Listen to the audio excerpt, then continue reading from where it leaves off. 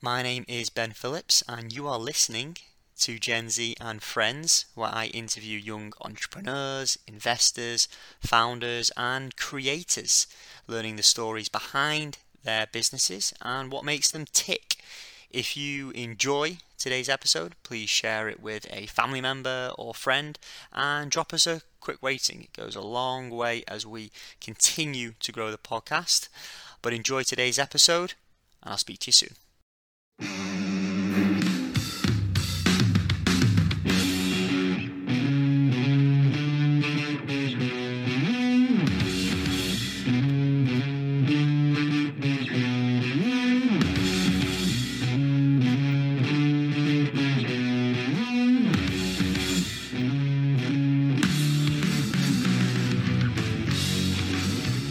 This podcast is for informational purposes only and should not be relied upon for investment, legal, and tax advice.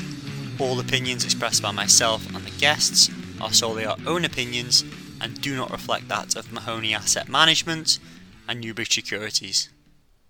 Ladies and gentlemen, today I'm joined by the founder and president of Bonafide Wealth Management, Twitter celebrity, girl dad, coffee enthusiast, and creator of the Crypto Drip NFT project, Douglas Bonaparte. Welcome, Doug. First of all, great to be here. Hi. Good. Thank you for that great intro. It's very nice of you. That's nothing, mate. Nothing. So a lot to unpack today. I want to start by hearing it from the horse's mouth, as they say. So tell us maybe where you're from. How did you spend your Gen Z years, and how did you end up being a financial advisor? Oh, I'd be more than happy to. So, Doug Bonaparte, I'm the president of Bonafide Wealth. I run a wealth management firm that specializes in your high achieving, high earning millennials. I am at the older range of the millennial spectrum now, right? So I'm 37, but when you were out there in wealth management, if you were out in wealth management saying, hey, I want to work with millennials when, I was in my 20s, you got laughed at for suggesting such a crazy idea. But I thought that was truly the opportunity of a lifetime as a professional in financial services. And I just built my business around that idea of being a relatable advisor to folks who really didn't have access to someone that they could relate to. And is really, and also coming off of 2008 and 2009. So this really big economic event that, created a big impact in my cohort, in my peers. And I just, sitting in business school, thinking about how I was going to grow a wealth management practice of my own design, the light bulb went off. It was everyone around me in the classroom. And I said, okay, this is who we need to grow with. How are we going to give ourselves enough time, right, to actually allow for that growth to take place? Because we weren't talking a year or two, we were talking maybe over the course of a decade.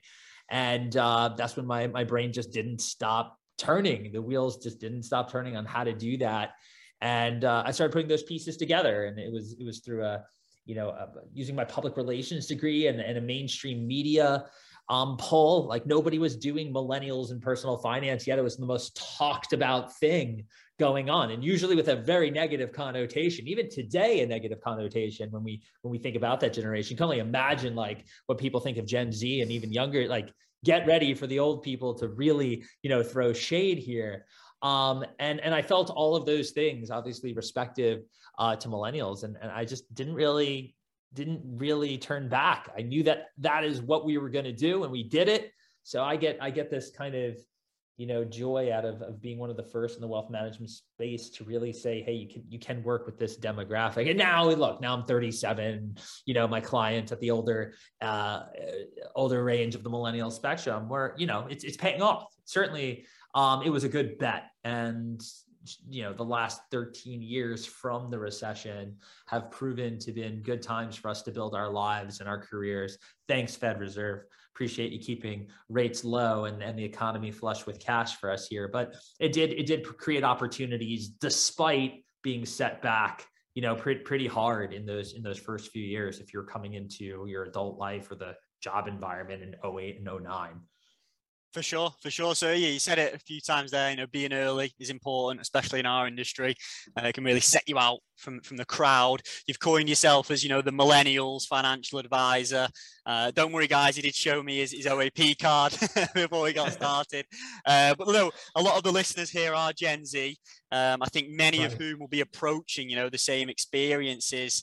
You know, 100%. in 5 or 10 years, you know, as those people you help, you know, day in, day out. So can you explain to me, you know, like who the average client is, and then maybe a couple of the problems that they're like facing now, you know, maybe in money and maybe outside of money management as well?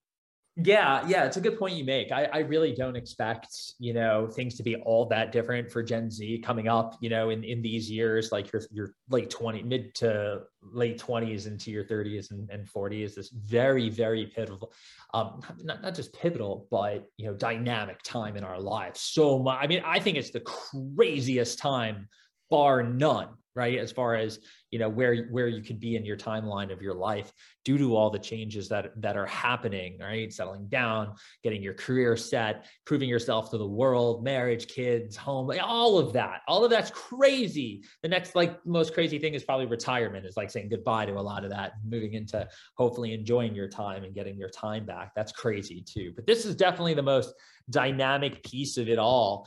And Gen Z is going to experience that as well. I just, you know, I think millennials and Gen Z are probably very much alike in this regard. I think Gen Z probably has had the chance to learn from millennial mistakes, most notably to your question, you know, what were the challenges that we faced? And I think the challenges are, you know, from an economic and infrastructure and structural part of at least thinking here in America, things will be very similar for millennials and Gen Z. I haven't looked at the amount of student loan debt on, you know, each Gen Z per person relative to millennials. I would like to think that they've learned some lessons from us in carrying massive debt loads, or, you know, I think the average was, so that I know the average is about $36,000 per graduate in student loan debt. I wonder what that would look like millennial versus Gen Z, to see if they've said, hey, you know, I'm not going to take on as much debt to go educate myself, right? I think that would be interesting. But nonetheless, the challenges are, you know, getting yourself set up as early as possible to make constructive decisions around your financial life. And what's so great about both millennials, Gen Z, and even Gen X is the fact that technology is more native to us than it is to older generations.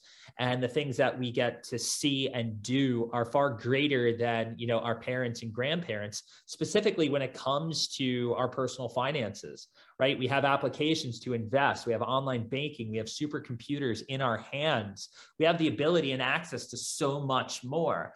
So I hope that's pushing the education and financial literacy component in the right way.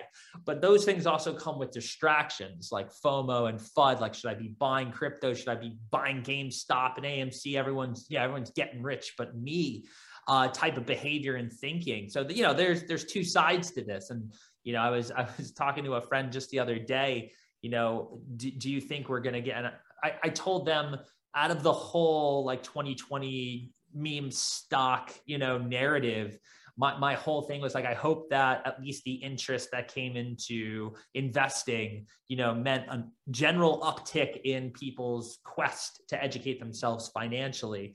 And, you know, we'll see. Or was it just like, hey, the casino is open right over here, come on in? Like, if that's the only thing we take away from it, I don't think that's a good thing. But there are plenty of valuable lessons that I think people are gaining in you know, having been through that. But look, the thing that, you know, is the challenge is helping people make great decisions around big moments in their life that all seem to happen on top of on top of each other here in that 20s, 30s zone. And having someone that you can relate to or has experience and is relatable is a winning business model. I agree. So yeah, to kind of rewind a bit, the MBA I'm doing right now, most of it's on Zoom. So when we talk about, you know, people going to college, it's not really the same experience right now. So we'll see if that transitions, you know, into the debt figure that you talked about.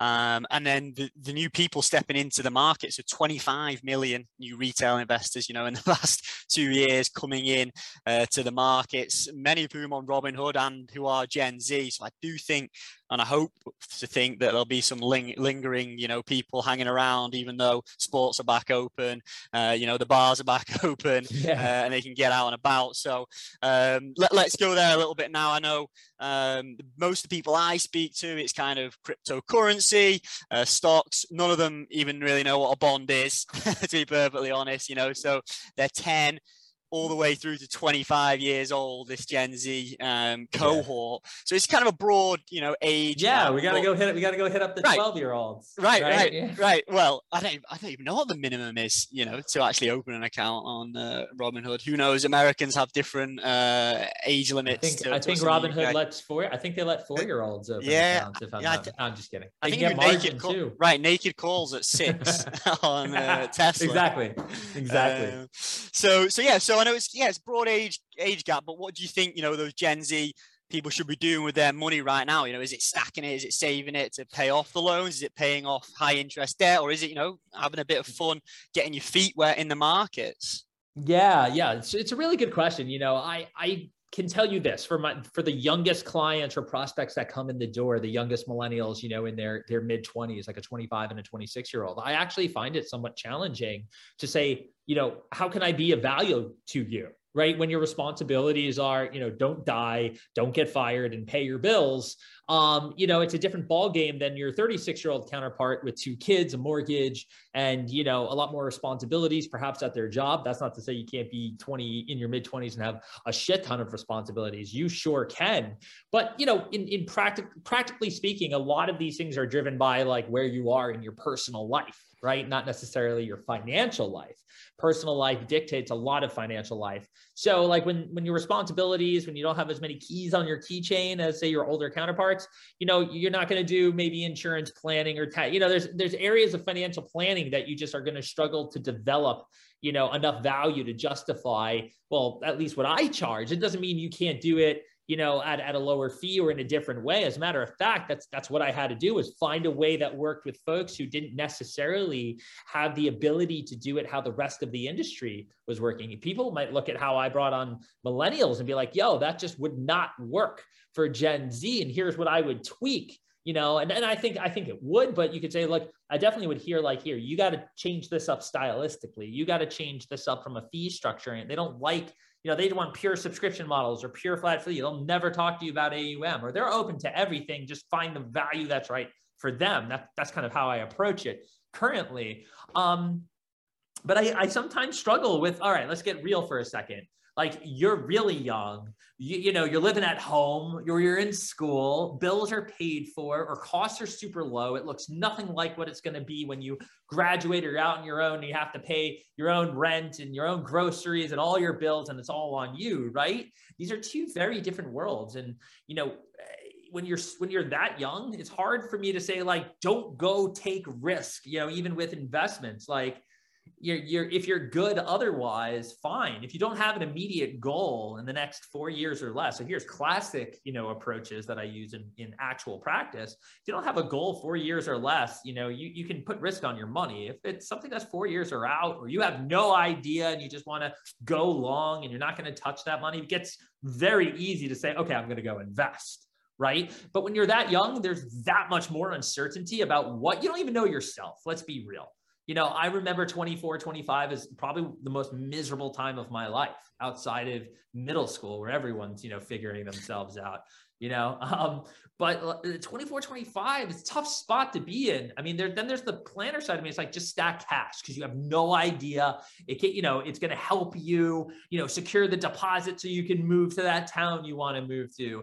It's going to help you buy a big dip in the market that you weren't really thinking about participating in, but now it's too good not to go scoop that up, right? Imagine not knowing what the hell you're doing with your life and not having a lot of risk. And it's March 2020 and the market just sold 33.5% and you're sitting on some cash.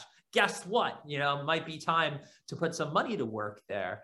So I think because there's more uncertainty when you're that young, you really need to focus on and try your best to figure out where you're going to be. And if you don't know, lean more conservative. If you have a pretty good idea, that will ultimately dictate to either stay conservative, have that cash for what you need it for, or you know what? I'm confident in myself. I'm going to invest this money, get an early start on compounding. Just remember this. You can't compound anything unless you stay invested, right? So keep that in mind before you go like, I'm young, I got time on my side, boom. 3 years later, you meet the love of your life. Now you got to pay for a wedding. The 30 grand or 20 grand or 10 grand you put into the market's worth 8 because you thought it was going to be long-term, but now you need it for your wedding and you just lost 20%. Which one, would you have been happier with the 10? Because you need it, are you going to have some regret? So that's how I like to think about things when making those decisions and how to contextualize it for a younger demo who's like, I might not know exactly what's going on right now, but I have a good idea. That's tough. That's tough terrain to figure out how to allocate it. It's tough. It's tough. You got to kind of work out your time frame, and what might be popping up. Like you said, you might put a couple of grand in a cryptocurrency, then, the boys give you a call. We're going on, vacation to Vegas. Oh God, I'm taking it in and out, Yeah, next thing you caught a crypto drawdown, right. You caught a staunch drawdown, and now you want to go do something else. Right. You didn't necessarily need to experience that pain. Right. So yeah, obviously you help millennials invest, and Gen Z, I help Gen Z invest. I think a lot of, young people do get caught up, in that trading, those bright lights, of an overnight fortune. It is possible, but when they come in, it's like being a professional in any other industry. It takes years and years to craft if you're going to sit at home, in front of your laptop or your computer. And my advice is good investing is usually boring. So take a look, at the index and a few stocks and, go away, work on yourself. Like you said, sit that exam, do the internship, you're going to need the income in the first place to invest, building, a $1,000 account into 10, 20 grand is just not going to happen, basically, unless you're very, very lucky, or you fall across some kind of, some money or some people. So I like to say that, you stick it in an index, and go and work on yourself. So we'll take the talk away a little bit from, the markets and finance and dig into, yourself. And I know your wife, Heather, she's an attorney. You've got 2 beautiful daughters, and you're a girl dad, as am I. So I'm sure that they're the apple of your eye. So with the pandemic, now nearly two years old, how has that, changed things for you at home? How's that work-life balance look now? Yeah. It's completely different than it was, 2.5 years ago. Probably, I always had a charmed commuter life, would take care of the girls in the morning, get them to school, drop them off. And then I'd head into the city on the days that I would go in. So I was not going in 5 days a week. I'd go in 2, maybe 3 days a week. I'd go in after rush hour, carpool with my wife home, who'd be in there 4 days a week or so. And that was the schedule, and there was a commuter life in there, and going to my office in World Trade Center, and, getting to grab coffee with friends and clients and have meals and do a lot of the stuff I love to do in New York City. That is all but vanished, still have the office downtown, desperately want to get a day or two back into the city as I look forward past Omicron. I think we're just at that point. It's there's a part of me that, when I think back on all of it, I know where my silver linings are, being with my girls and, my younger one. I mean, I remember at the beginning of the pandemic, she couldn't walk. Now she's a kid, now she's almost a 3-year-old, straight up tyke. With her own thoughts and opinions, and I have a sassy kindergartner on top of that, who's as cute as can be and a sweet girl. So, all this time around them has been the silver lining, but to say it hasn't been stressful and exhausting would be a straight up lie. It's very exhausting this far into the, and in winter, I'm a Florida guy, so warm, over cold too. But again, it's bittersweet. It's tiresome. It's frustrating. It also has a lot of it also has a lot of components I really do enjoy. I'm a home, here's the thing though, like I'm a homebody, and I'm sitting here at my dining room table, which is my office now for a little while. And Heather's down in the in the basement office. We're definitely learning a lot about maximizing our space and resources. But I think at the end of the day, being here at home, it works for me. But I definitely want to get back into the city. So yeah, very, very, very different. I mean, geez, it's crazy. Yeah, no, it is. It's very difficult to manage and balance. Like you said, your daughter wasn't walking at the start of the pandemic. Now she is. Mine was born during the pandemic. So, my mum and dad are coming over this week. They're going to meet her for the first time. She's 17 months old. So it's crazy how these things, work out. And for us here, I like to go into the office, once, twice a week. But like, you put a suit on, it feels different, before the pandemic, you're suited and booted, you were, like you said, you're out meeting people. And now it's like, oh, maybe I'll just stay in, I'll stay after hours, I'll stay in tonight and chill out for a little bit. So I think, and then going back to that, I think, one thing that's overlooked by these young entrepreneurs, these young professionals and creators is, the importance of a significant other, or a partner, whether it be a family member, that have around you, to support you. So I'm curious to hear your take on that. How big of a factor, has Heather been, in terms of you growing your practice and bouncing ideas off each other? Do you think kind of young entrepreneurs should pay more attention to this, when they're like building their own business? Such a great question, because the thing is, Heather has been building this business with me the entire time. And even before the business existed, she's been building me as a person. That's what good spouses and significant others do, is they help build up the other person. Heather's been, just one of the best at this. I don't think, any of this would really be here if I didn't have her by my side, to the point where it makes me really know how lucky I am, and can only hope I return that favor, and hope that I'm doing my end of the bargain here for her. It's been 13 years of building, me up and this business up. And for the next generation, it's super critical to rely on, each other when you think about who you want to spend the rest of your life with. You guys are partners. Partnerships are supposed to be designed to help each other out. I mean, that's the whole point of this. So, when you think about what you want to accomplish in your life and what you want to build, whether it's on your own or together, you think about where you get support to do these things. It's very critical. I think the days of like, you're not sharing in business and finances and these things, it's so old hat, right? It's so old hat. I hate that construct. And now today it's more, freely communicated between people. So it's going to happen. I agree. I think, even, a significant other who is, another young professional, can help you in that side of the business, whether it be in marketing, they can lay their hand there for you. I know it'll be law and, attorney work. She can definitely help you out. They don't even have to work in the business that you're working on. They just need to be, there to support you and your goals. And, it just would be, I think, tough to navigate a relationship where you weren't mutually supporting each other on what it is. But, if you're having written a book with my wife, having built a business with my wife, now doing an NFT project with my wife, we love to build things together. And look, that's not for everyone, but to get support is more important than actual like, hey, come do this with me.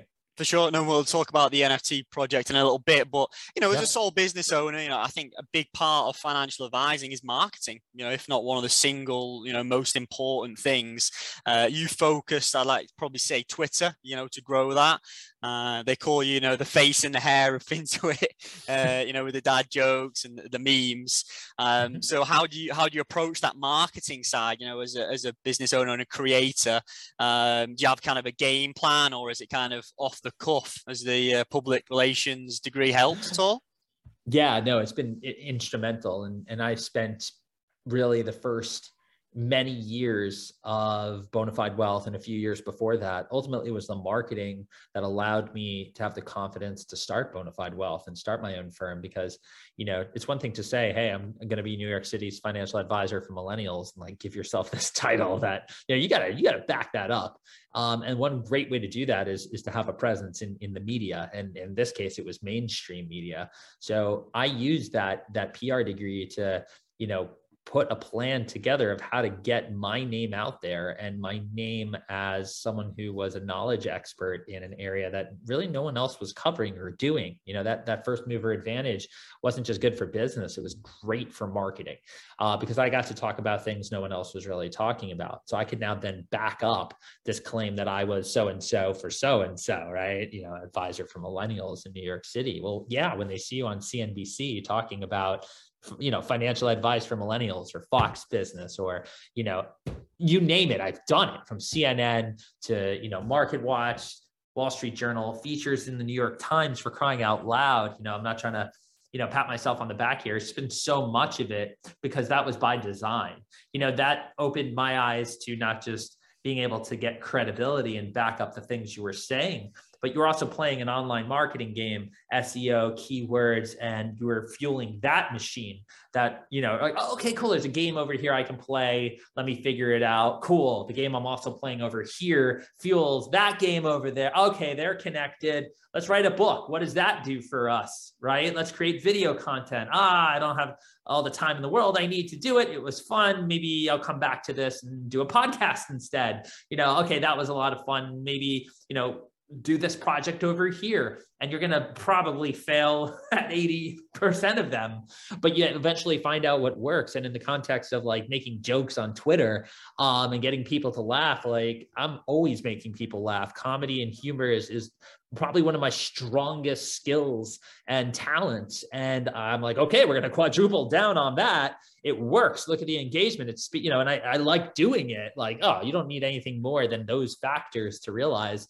you want to go hard on that. So that helped me build an audience, but it was on the back of, you know, not joking on Twitter. It was on the back of being a thought leader. And I don't think I could have, you know, that's part of why the shtick works, is because underneath the jokester is this decorated, dare I say, veteran of the industry who can show you every award, accolade, credential, quote, feature there is. Like, you know, say Right. what you want, I'll back it up. And what's more important about that is prospects see it, people, the public see all of these ways in which you've decided to market yourself, create your credibility, joke about your own credibility, you know, make people laugh, humor. That might be someone I want to work with when I'm considering working with someone. How, you know, how much more visible can you get? And visibility is everything. So I think for, you know, young advisors or business people out there, marketing is that critical. I think I spend, you know, I was telling people, you know, in the last, maybe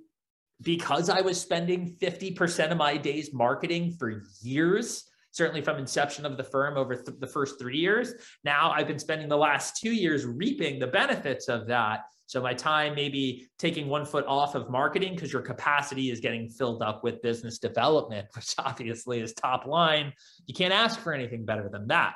So yeah, I mean, if you're not good at marketing, like I love it. Right. It's something I'm good at. If you're not, you got to find out a way to do it that works for you. It doesn't always have to be you. I don't think anyone's going to do it as well as you, but if you're not that type of person to get yourself out there and it's really difficult to do that, Right. there's other ways to go about it, but that's how important it is. Yeah, I think being transparent is massive, and in our industry, self-deprecation, you know, and it's interesting one because you're trying to be vulnerable in some extent, as I've seen many of, you know, your tweets.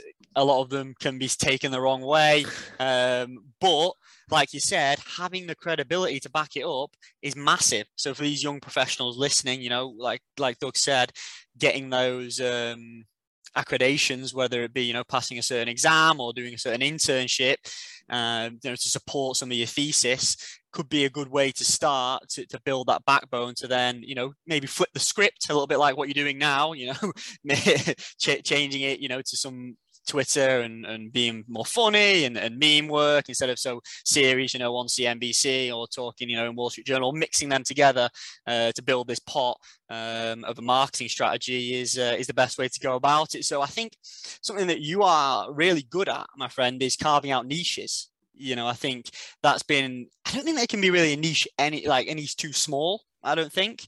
I think a lot of people kind of miss out on that. You know, they try and hit the broader market, whatever it might be.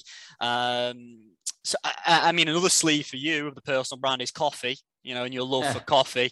We'll kind of go into the NFT and crypto drip talk a little bit. So what kind of setup, you know, do you have at home for coffee? What should people be looking at? I have to tell you, this is an embarrassing moment for me telling you this. I've got a Keurig.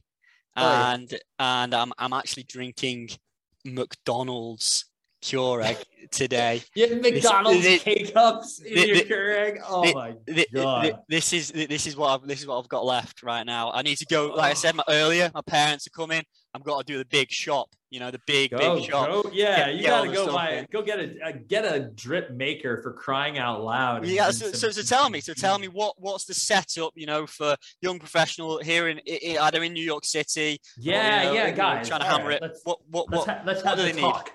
Let's have the talk. What you need above all else is fresh coffee. All right. So the number one component is the thing you're drinking, right? So you want whole bean, freshly roasted. And what fresh is it was roasted, you know, really no more than 4 weeks ago.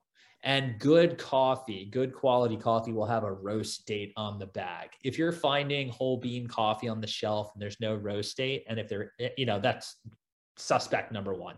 Okay. You know, God only knows it does go stale. So, you know, fresh coffee. And if it does have a roast date, make sure it's within the last, you know, 2 to 4 weeks. You know, the sooner the better.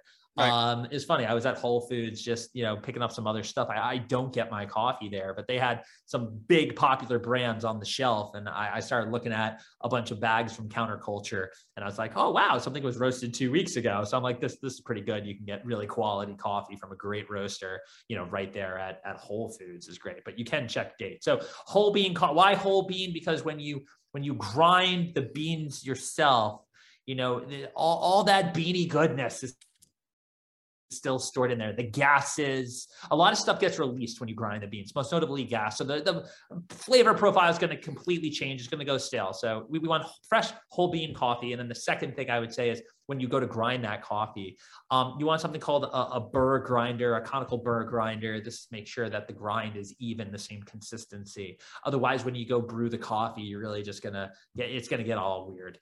You're gonna have an inconsistent tasting cup because the water is extracting coffee from different sized, you know, coffee grains that you didn't grind evenly. So if you ever have one of those little, you know, push the button on the top and, you know, a little blade flies around, that's not it. You know, use that for the herbs. Stick with, you know, a burr grinder. Getting those two things right, you know, your coffee experience just went up like 8 standard deviations. And then you just need a device. And you don't need, you know, to be doing what I do, which is pouring hot water over, you know, beans in a device like a Chemex or, you know, these are called pour over methods. You don't even need a French press, which you see the little, you know, little suction thing up, a little plunger going up and down. Yeah, it's a very decadent way to make coffee. Right. All these styles, different grind settings and whatnot. You can literally get yourself a decent drip maker, Breville, OXO. You literally can Google best coffee makers for under $200 or drip makers under $200, under $100, and you'll get the whole lay of the land from like Seattle Coffee Gear and all the bougie, you know, coffee websites. I'm gonna have to look into it. I'm gonna redeem myself a little bit. I am a tea drinker, you know, being a Brit. So anybody who's on the tea wave, I like the Yorkshire tea. It's no different though. It's no different. Tea can go down. Tea and coffee are down the same vein in terms of, you know, geeking out about it, from the type of water you're using to the freshness of the leaves, the type of leaves, preparation of the tea bag, how long you steep the tea for, what temperature of water. Like these are all the same considerations and variables that you play around with in coffee as well. Like if you think it's just pouring hot water over beans to get coffee, sure, go get some Folgers crystals if that's how you feel. it's very cheap. You do you. Right. If you want to, take pride and have a delicious cup of coffee where you actually taste notes and you can see I'm getting all crazy about this. There are a few simple things you can do to just have a good coffee experience. You make a pot of delicious, great coffee. You got 8 cups right there. You can give 8 people great coffee. You don't have to do it cup by cup. No, for sure. I love your passion for it. I'm a big tea drinker, and even a double bag every now and again, to get myself going in the morning.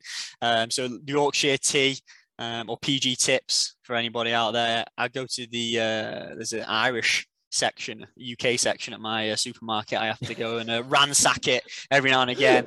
I empty my wallet, every few weeks on this imported tea can be expensive. Yeah, tea can be inexpensive. There's David Tea in the city. You check it out, and man, it's just like a whole wall filled with all these different types of teas. I had a tea phase there in the city for like a solid year. Oh yeah. I still have my tea gear. Nice. So we'll use this to transition, into the new NFT project a little bit. Right. Doug is the creator of Crypto Drip. So can you tell us, what actually is it, and why are you building this community? Yeah. So longtime investor and play arounder in the crypto space. Bought a Bitcoin miner 8 years ago with a buddy and my wife. With Heather, and we mined Bitcoin and got our first exposure to decentralized finance all those years back, before 2017, where everyone kind of figured out what Bitcoin was when it went up to $20,000 over Thanksgiving, and then crypto winter shortly thereafter, before this latest go around, where it's not just the price action of digital currencies like Bitcoin and Ethereum, your 2 biggest by market cap in the space. It also spawned a lot of other things to come out of crypto other than maximalists and cringeworthy type behavior for members in the community. There's real technology on display and being, an exhibition of new technology and the things that it can do. And a lot of it looks silly to a lot of people, like pixelated pictures of, cats and toads. And, how is that worth, $40,000, right? And yeah, there's some euphoria and exuberance there for sure. And I think that's a big distraction. It's no different than, price go up a lot type distraction. Everyone getting rich on, there's a lot to say about the market and the liquidity that's out there if this is the kind of behavior that's going on. But it's also the distraction. It's a distraction that comes with new technology. When people are building everything, you got supercomputers in your hands and everyone has the ability to build something, team up, collaborate. That part's really cool. I don't care what anyone has to say. Like, making these projects, whether they're like profile picture projects, 5 to 10,000 generative versions of the same thing. It's a ton of work, to do anything like that, even if they're someone made a comment like for all the work that goes into like rug pulling people through these projects, meaning conning people out of their money, they might as well have just done it legitimately because it's so hard to do. It takes so much time, and there's a joke in there somewhere. Anyways, early adopter, we go all the way, been following it, booms and busts and all this volatility. And then NFTs come along, and it's the first like visual artistic representation of decentralized finance and of blockchain technology. So if you can get past the distraction of price action and flipping JPEGs and understand that there's real impactful tech here, meaning the ability to verify, right, that something is authentic through smart contracts, or the ability to execute something that, can't be altered through smart contracts. This is mainly through Ethereum, as well as other blockchains that operate off of that type of technology. Then you can start to think, well, how this might impact you in your life or in the institutional level. If you're a corporation, operational efficiencies. If you're a retail investor, things like real estate process, such as closing on your home and title insurance and who owns what. There's a lot of real practical applications that are a lot more boring, to talk about. But but those conversations are happening in boardrooms. Hey, here's how we save $25 million in our company because now we'll never lose sight of an amendment to a contract because we put it on the blockchain. So if there's ever a problem, we can save ourselves the hassle of attorneys or of lawyers debating over this, of insurance companies filing claims against us, that type of stuff. And if you're you or I, sure, you can go play around with, pixelated pictures and stuff, but maybe you can actually get access, or what's being called as utility. Like, what can I get for using this? And that's the part that fascinates me the most. And I don't think you have to send people deep into what we call Web3 or into the terminology. So Web3, the next version of the interwebs, right? So Web2, what you understand it today, scaled up to social networks, right? Your Facebooks, your Twitters.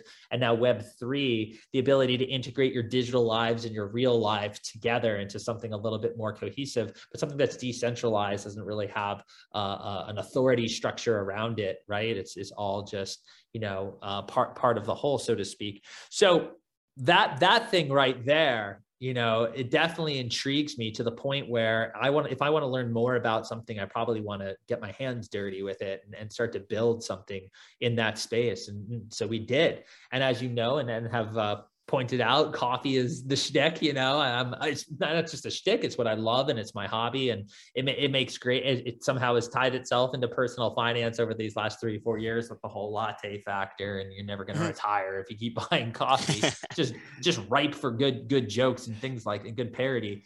But between that, my love for crypto or really fascination and love for crypto, as well as my passion for personal finance, it seemed to me that, if I'm going to be doing any kind of project, it would be around these areas, around coffee, crypto, and money.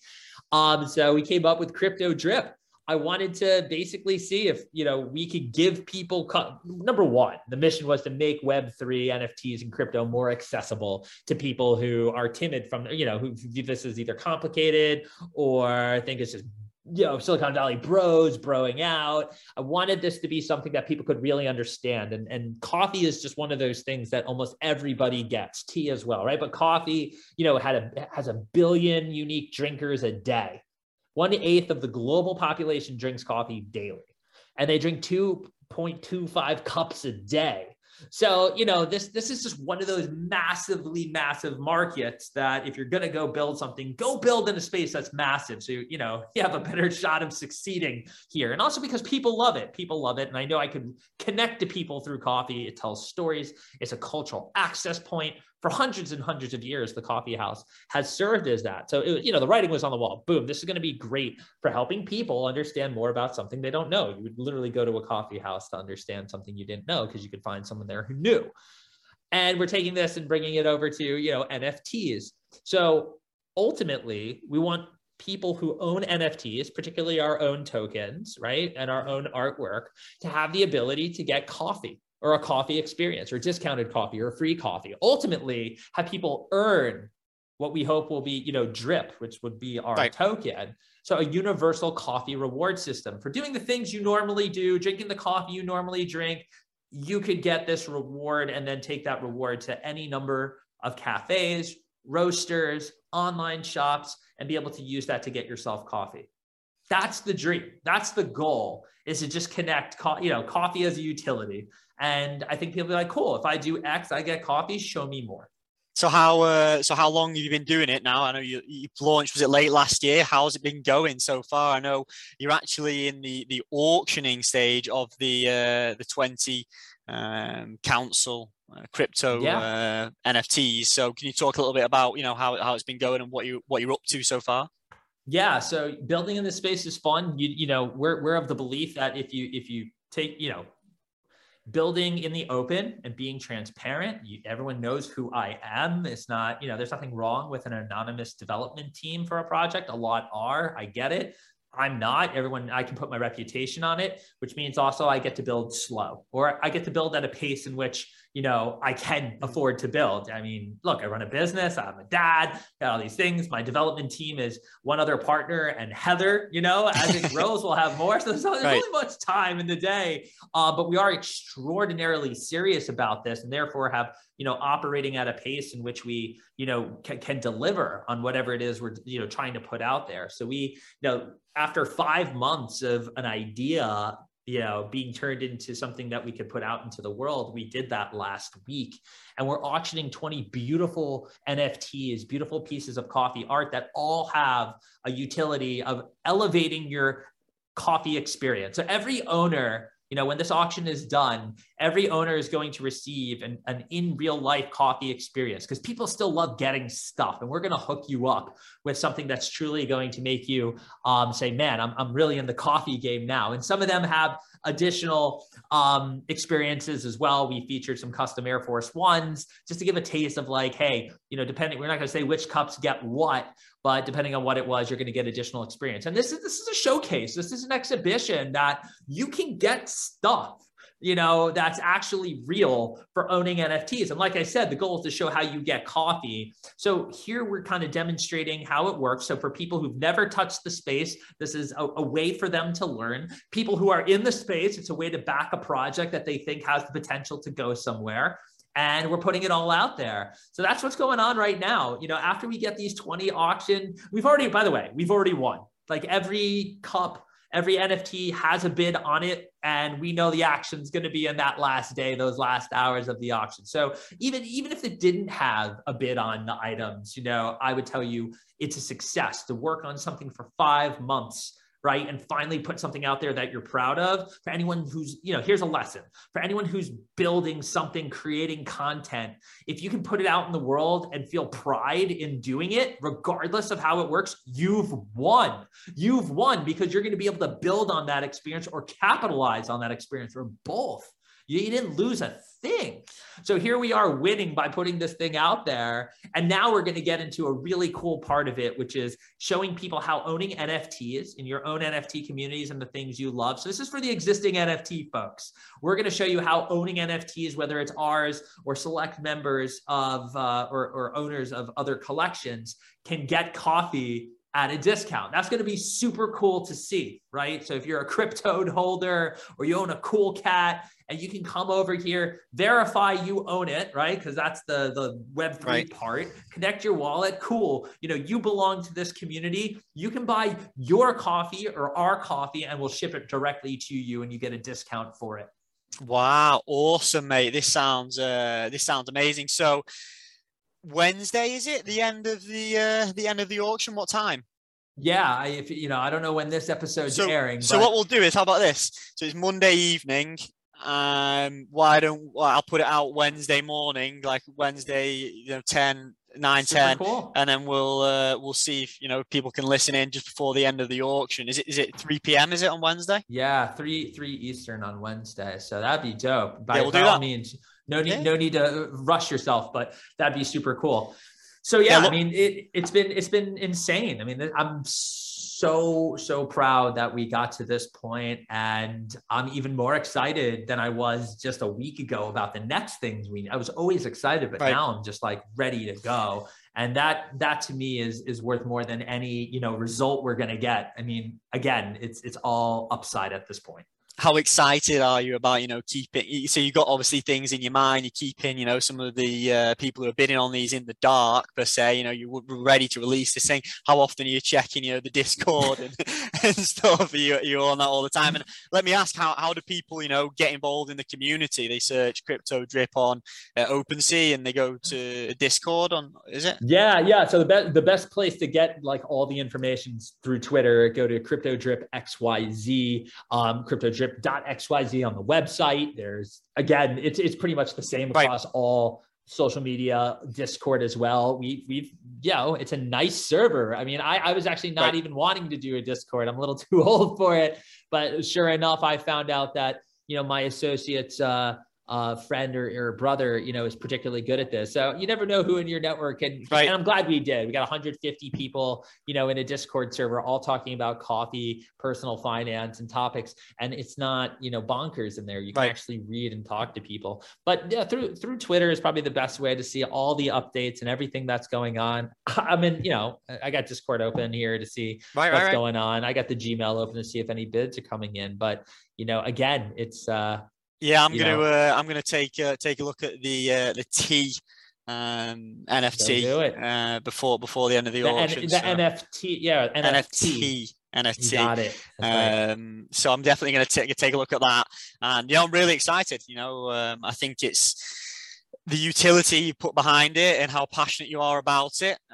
There's not, so much as a monetary factor around it as the kind of the people are intimidated about. It's why some people don't want to step into it, because they're worried, as the saying goes, the rug gets pulled and you lose the money that you invested. So having someone like yourself being so transparent, and how passionate you are about coffee and taking this to the next level is one of the things that's driving it, I'm sure. So we'll wrap up a little bit here. So you call yourself, a geriatric millennial. I have to say I am a geriatric Zoomer, if that's what we're going to call it, because both of us, are near the older end of our generation. So we'll have a bit of fun here, to end. So I've got several kind of stats and facts about, our two generations that I'll read out, and I want to hear your answer, maybe even if you've got a raw opinion. So for context, people listening, this is data from Salesforce survey, Motley Fool, and Statistica.com. So you ready? Let's do it. So millennials and Gen Z, who do you think owns more cryptocurrency? Millennials. They have more money. So we've got out of the 1,000 people surveyed, 47% Gen Z, 39% millennials. So wait, is it just who has exposure, or who has by dollar amount? Who has exposure? Oh, okay, fair enough. That one's on me there. If you ask me who has some form of exposure, I probably would have gone with Gen Z. But if you're asking talk dollars invested, going with millennials. Bad questioning there from Ben. So we'll try and clean it up this time. So who owns, then, in terms of the amount of people who answered the survey, who owns more index funds?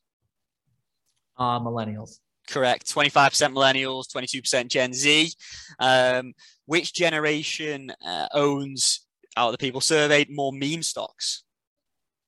Gen Z. Correct. It's quite a big one. 39% of Gen Z who surveyed said they own meme stocks. So, we're talking AMC, GameStop. Yeah, because that's their first, right. Stab at it. So right. That's how they got in. But I was surprised. So still 28% of millennials, have a bit of fun, and throw some money down on the younger one. Yeah, the younger ones. For sure. So kind of on this wave here, who do you think listens to more podcasts, Gen Z or millennials? That's a good one. I want to say Gen Z, and I think I'm going to be wrong. You are going to be wrong. I think so. Millennials, 48% listen to podcasts weekly, and only 43% of Gen Z. But I think it's definitely something that's growing, because you can whack one on, at the gym, when you walk the dog. It's more, Gen Z, Zoomers probably on more the, right. YouTube channels and Reels and TikToks. And the millennials will be listening to podcasts and reading Twitter and all that. No, I agree. So millennials and Gen Z, who do you think trusts the big brands more? Millennials. Correct. So 50% of millennials say they trust the big brands, and only 42% of Gen Z. But both of those numbers have decreased a lot over the past few years. So not surprised, to be honest, to see that. And then the one we'll finish with, because I was surprised by this answer. So this is from Statistica.com. What is the leading social network amongst Gen Z and millennials, together? Which is the biggest one that they use? Instagram. So you'd be surprised. So Snapchat was number one. Snapchat. I still don't know who's using Snapchat right now. I couldn't believe it. So Snapchat's number one, TikTok number two. Fair enough. If I'd seen that as number one, I probably would believe it. YouTube number three, Instagram number four, and Twitter number five. So no place for Meta or Facebook. That makes sense. That makes sense. That makes sense. And I thought it'd be fun to end with, comparing our generations, seeing, where we're heading. It was very good. So where can listeners, go to find more about you and your work, Bonafide Wealth Management and Crypto Drip? Yeah, just head on over to Twitter. That's where I live. So at Doug Bonaparth, there, Instagram too. You want recap of the tweets and some pictures of me as a real person. These are the two social media platforms I really exist on, but one of the goals this year is do more video content. So we'll see where that goes. It's really just a function of time and capacity. So Yeah, we'll see what comes of that. How many more projects can I put on my plate here? Awesome, mate. Awesome. Well, thanks for coming on. Really appreciate it. Thanks for listening. For more content, you can visit www.bensbullsandbears.com or search Ben's Bulls and Bears on YouTube, Twitter, and Instagram. And finally, if you found any value in today's conversation and think a family member or friend would enjoy listening, please share and drop us a quick rating. It goes a long way as we continue to grow Gen Z and friends.